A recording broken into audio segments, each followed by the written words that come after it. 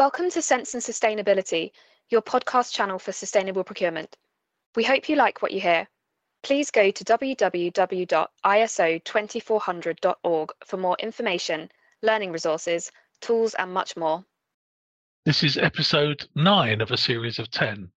In this episode, we hear from Marie Huart from Belgium, who talks about why organisations are not yet allocating responsibilities for sustainable procurement throughout the whole organisation, and especially in areas of risk, compliance, and legal issues.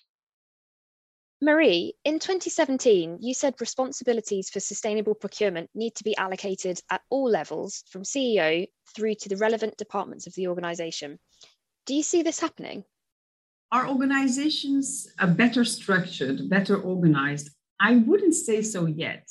Recent examples that we see is more the emergence of a dialogue between departments that previously didn't have to talk about these issues before. And there would be more of a temptation of saying, oh, this is more of your work. And typically, this is where you will have risk and compliance and the legal department meeting procurement and meeting CSR. And in the standard, we had articulated different levels, but also responsibilities for procurement people and the hierarchy on procurement and the CSR department.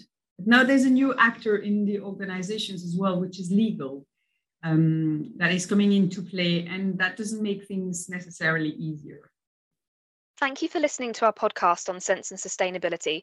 Please listen out for more episodes. For more information, learning resources, tools, and much more content on sustainable procurement, go to www.iso2400.org.